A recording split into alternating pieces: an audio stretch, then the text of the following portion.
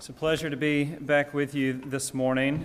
Turn in your Bibles to Proverbs 12:26. As I had mentioned last week with the Richmond Study Center, part of what we like to do is look at and ask the question, what is a biblical worldview? You know, we tend to be so fragmented in the way we think about the world we live in and our lives. It's refreshing to realize that all of reality is one, and our lives are one, and God gives the one unified perspective of all of life that we ought to have, and every piece and part and aspect fits into that. So this morning, as we look at Proverbs chapter 12, verse 26, I just want us to ask the question, how should we view friendships? You know, relationships and friendships are core and foundational and integral to our lives, so it's important that we look at that. And Proverbs is really a fascinating book. We've been looking at Proverbs with our little girls, our 5-year-old and 3-year-old recently, almost 3 years old. It's very practical, isn't it? Proverbs is known as perhaps one of the most practical books in the whole Bible. It really does get down to the nitty-gritty of life, where the rubber really meets the road. It deals with things like money, sexuality, how to raise children, how to treat the poor, and the list goes on and on and on. And it also deals with how to choose your friends and how to relate to your friends. And that's what we're going to consider this morning. So read with me Proverbs chapter 12, verse 26. And I'm reading from the NIV. I'm not sure if that's the version you have or not. Different translations can translate this particular verse a little bit differently, but I'm using the NIV. Proverbs 12:26. Hear God's word. A righteous man is cautious in friendship, but the way of the wicked leads them astray. That's our short text for this morning. So let's pray together. Father, we thank you for your goodness to us. We praise you that you are the one true and living God, and we thank you that you have communicated and revealed your truth, your goodness, your grace to us through your word and through your Son, Jesus Christ. We thank you that you have poured your Spirit out into our hearts, and we pray that through the Spirit of your Son, you would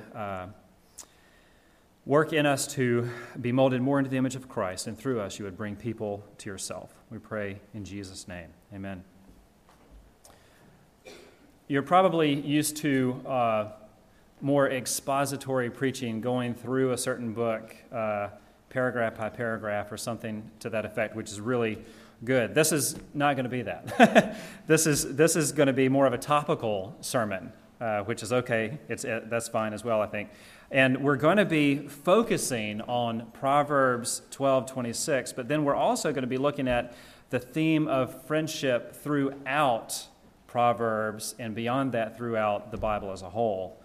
And basically, what I want us to look at as we consider a biblical perspective of friendship, of relationships, is two things. One, how to choose your friends. And two, how to relate to those friends that you have. First, how to choose your friends. And let me just say up front that, you may be thinking, well, I've kind of already done that. I've moved on to the next stage of my life. I've chosen my friends. And there may be some truth to that, where we choose our friends early on and growing up and in college. Certainly that's applicable in the school years and the college years. We're constantly choosing our friends.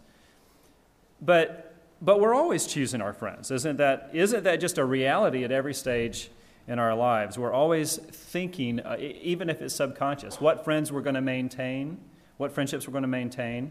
And as we run into new people, which inevitably we do, just psychologically in the back of our mind, we're kind of thinking through, is this a person that I want to enter into real friendship with or not? We're always doing that. Those kinds of opportunities are always presenting themselves. Well, one of the big points of our text this morning is just the mere fact that we need to be very intentional about choosing our friends. Okay, if that's one thing you take away, there are 2 or 3 things I really want you to take away. That's probably number one. Be intentional in choosing your friends. Proverbs 12:26 says, a righteous man is cautious in friendships, but the way of the wicked leads them astray. Literally, what it's saying is the righteous person searches out his friends. It's like a recon mission, going out to gather intelligence. That's the sense of this passage. I don't know if you really thought about friendships that way, but that's what this text is getting at. Search out your friends. Be intentional in choosing your friends. Well, why is this such a big deal? Why is this so important? The reason it's important is because you become like those that you are closest to. And that's probably another little nugget you ought to really put a star next to and come away from this with. You become like those that you are closest to. When I was growing up, living in my parents' house, I'm from Georgia. I'm a deep South boy. And my dad is from Georgia originally. My mom is from Michigan originally. And I remember, oftentimes coming home from school, and my mom was constantly talking on the phone. I don't know if any of you can identify with that or not, but my mom loves to talk, and she especially loves to talk on the phone. And every once in a while, of course, so when I come home from school, she's always on the phone. She's always on the phone, no matter what I'm doing. But every once in a while, I'd come home, and of course, as usual, I'd see her on the phone, but I would hear her talking again in that northern accent. And without her telling me who she was talking to, I would just say, tell Jill I said, hey, her sister from Michigan, because she's picking up the accent of the one that she is close to again. We are like those that we are close to. Proverbs 13:20 says, he who walks with the wise grows wise, but a companion of fools suffers harm. And biblically, when Proverbs specifically talks about the wise person, it's talking in essence about someone who is actively looking to God in his word for wisdom and truth. And the fool essentially refers to the one who is looking to himself to satisfy his own desires and passions. So that's what Proverbs is talking about when it refers to the wise man and to the foolish man. He who walks with the wise grows wise. You become like those that you walk with. Other examples in Proverbs of how you become like those you are closest to. One is found in Proverbs 22, verses 24 and 25. Do not make friends with a hot-tempered man. Do not associate with one easily angered. Or you may learn his ways and get yourself ensnared. It's a clear principle found in Proverbs. You become like those you are closest to. So be cautious in friendships and who you choose as your friends. Now, if you're thinking biblically, you might be objecting right now, and you should be, because there's a little bit of an issue here. I mean, after all, wasn't Jesus known as the friend of sinners, right? And when the Gospels refer to sinners, it's basically referring to people that you would not want to be like. Okay, so it's hitting on this theme in Proverbs. In fact, flip to Matthew 11:19 with me real quick. In Matthew 11:19, Jesus is speaking to the crowd. Let's go back to verse 18. For John came neither eating nor drinking, and they say he has a demon. The Son of Man, Jesus referring to himself, the Son of Man came eating and drinking, and they say he is a glutton and a drunkard, a friend of tax collectors and sinners. But wisdom is proved right by her actions. So the point of me reading that is Jesus had built for himself a reputation, a bad reputation, for being the friend of sinners. Mark 2, verse 15 says, while Jesus was having dinner at Levi's house, many tax collectors and sinners were eating with him and his disciples. for there were many who followed him. And that's a big deal, especially back in that culture when you had tax collectors and sinners in your house, you're dining in the same house together. Luke 15:2 says, the Pharisees and the teachers of the law muttered. In other words, they complained, they griped. This man, referring to Jesus, this man welcomes sinners and eats with them. And again, sinners referring to those that, from God's perspective, you would not want to be like. Well, somehow we have to do justice to both of these things, don't we? Somehow we have to do justice to, on the one hand, being the friend of sinners, because that's the example of Jesus himself. And yet, according to Proverbs, not being a companion of fools. Well, how do we sort this out? Well, let's take a step back and let's look at the life of Jesus himself. Yes, Jesus did come to be the friend of sinners, and Jesus calls us to follow him. And that means we copy him in his lifestyle. It means more than that, but that's part of what it means. But it's also fair to say that Jesus knew his Bible. Jesus knew Proverbs. And as a human being, Jesus knew the importance of following Proverbs. As a human being, Jesus himself was called by God to obey the wisdom found in Proverbs. And it's interesting, when you look at the life of Jesus himself, who were Jesus' closest friends? But Peter, James, and John, his inner circle, so to speak. So it seems like what we see in the life of Christ is Jesus truly is the friend of sinners, and yet he's very cautious about those that are closest to him. As a human being, he sees the need for that wisdom. So the application for us is, number one, we need to avoid living in a bubble. Do you have real friends that are of the sort that you would not want to be like? If we're following Jesus in that way, then we should, because that's what it means for Jesus to be the friend of sinners. And if that's not the case for us, and often it's not the case for us, we need to think about how we need to reshape and reorient our lives so that we can truly say we are being followers of Jesus in this respect.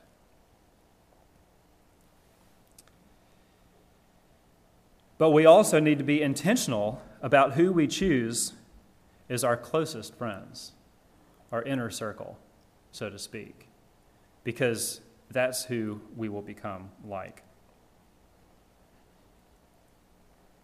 And it needs to be first and foremost, as we're considering, when you meet a person or you're beginning to get to know an individual, you've kind of got that subconscious internal dialogue going on. You're kind of sizing them up. You're kind of sizing up the potential of the relationship. Is this someone that I really want to hang out with more? Is this someone that I really want to grow closer to?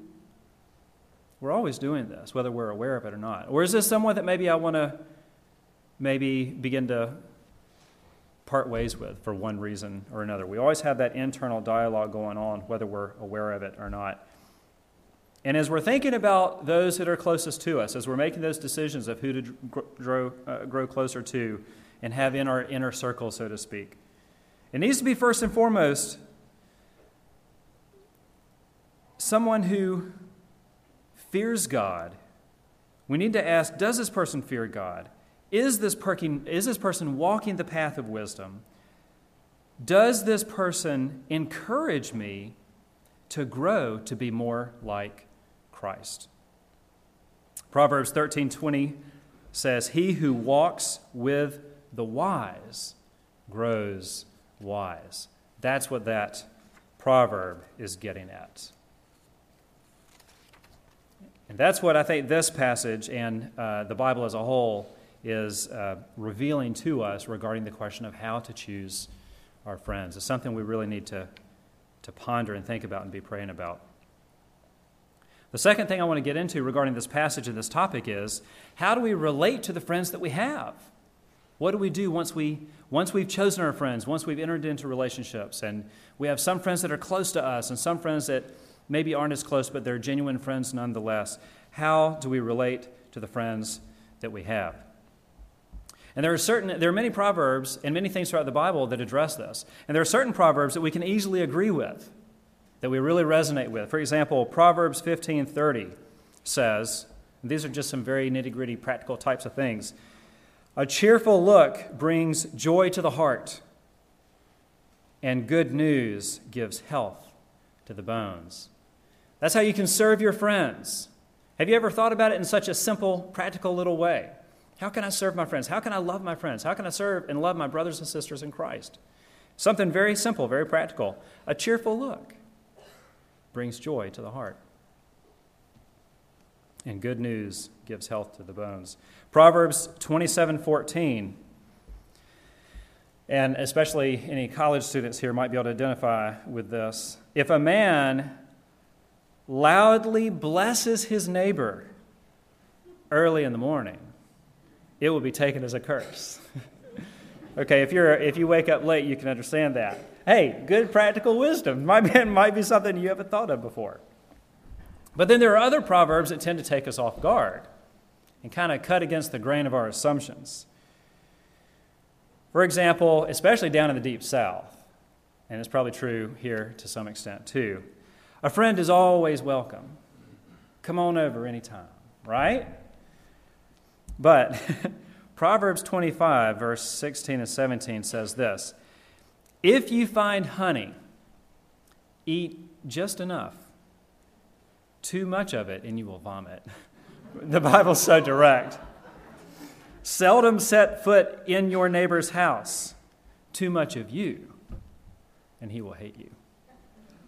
That's striking. It is striking.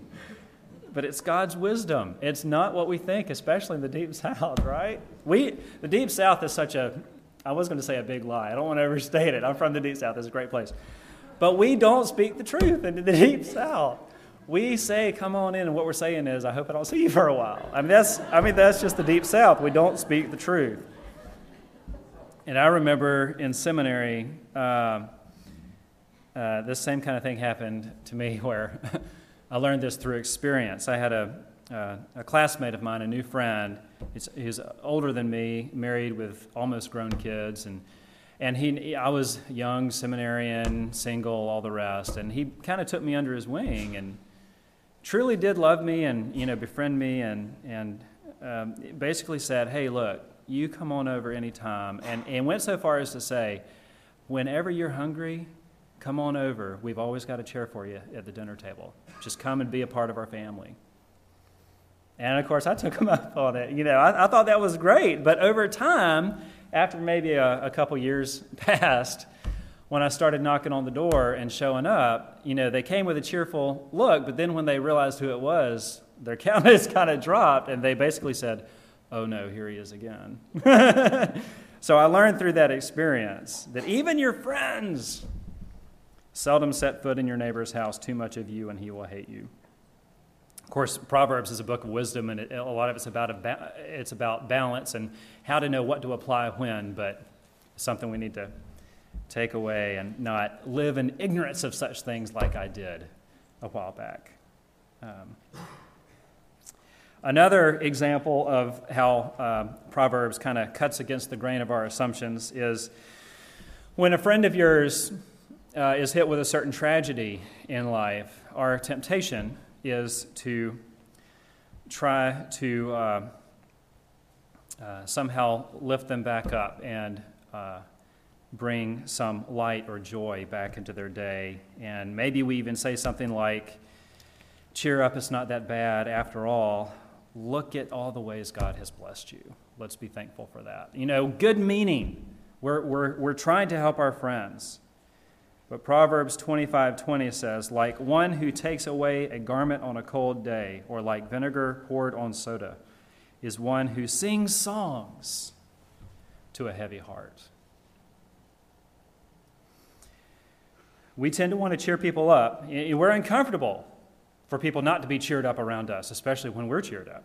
It makes us very uncomfortable. So maybe we're serving ourselves more. I don't know. We tend to want to cheer people up when they have been hit by adversity, but we need to learn, as Jesus says, for example, to grieve with those who grieve. So, and I think we kind of all know that, but it's hard to do. So that's an example of how Proverbs leads us in how to relate to our friends in ways that often cuts against our assumptions or our practice. But ultimately, if you want to know how to relate to your friends, you need to know the purpose for which God has given you those friendships. This is another thing you ought to star and really take away. If you want to know how to relate to your friends, you really need to make sure you understand the purpose for which God has given you those friendships in the first place. And it's interesting to take a step back and ask the question, what is God's purpose himself in entering into friendship with us? Because it's fair to say that we should probably copy him in that, as Ephesians 5:1 says. Be imitators of God.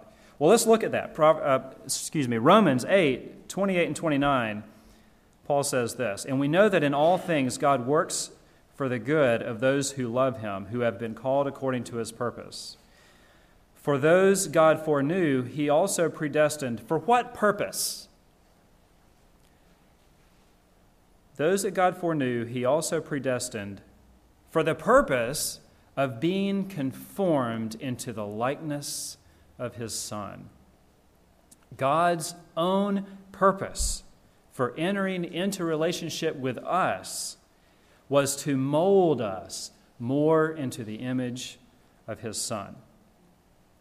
So our purpose for entering into relationships with one another as we copy God ought to be the same. Proverbs 27:17, in essence, says the same kind of thing. As iron sharpens iron, so one man sharpens another. And this is really exciting. If you just kind of take a step back from this and kind of look at this theologically, and you look at this in terms of what God is up to in our world, it's really exciting because the reason God sent his Son to the cross, that's the core of history, that's the core of all reality, that's the core of God's heart, that's the core of what God is up to in this universe that he's created, it's the core of everything. The reason God sent his Son to the cross was to bring us to himself so that he could mold us more into the image of his Son. That's what God is up to. That's what God is all about. And what's even more exciting than that is we get to participate in that. After all, how is it that God accomplishes the goal of molding us more into the image of his Son except through our relationships, our friendships with each other, as we participate and we see the purpose of our friendships in the same kind of way. And through that, God carries out his work. So it's exciting. We get caught up in this great cosmic purpose of God, and we find out that our friendships, our relationships, as we're intentional about them in this kind of biblical way, turns out to be the very instrument through which God is accomplishing his own cosmic purposes. It's thrilling. It's exciting. So we are called to help one another to grow more into the image of Christ. So in your friendships, be intentional. We tend to think about our friendships as just who we like and what we have in common with people and who we naturally gravitate to.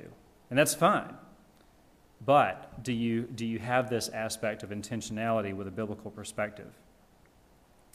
Look for opportunities to encourage each other when you see each other walking in the way of wisdom from a heart that fears God. Encouragement is a big instrument. On the flip side, don't be afraid to gently correct each other when you see a friend drift from that path of wisdom, and be ready to be corrected yourself. In so doing, you are fulfilling God's purpose for your friendship. Those are kind of two sides of the same coin. Encouragement when you see a friend walking the path of wisdom, to encourage them on, and then gentle correction when you see those drifting away. Proverbs 15:31 says this. I love this. You need to mark this. He who listens to a life-giving rebuke will be at home among the wise.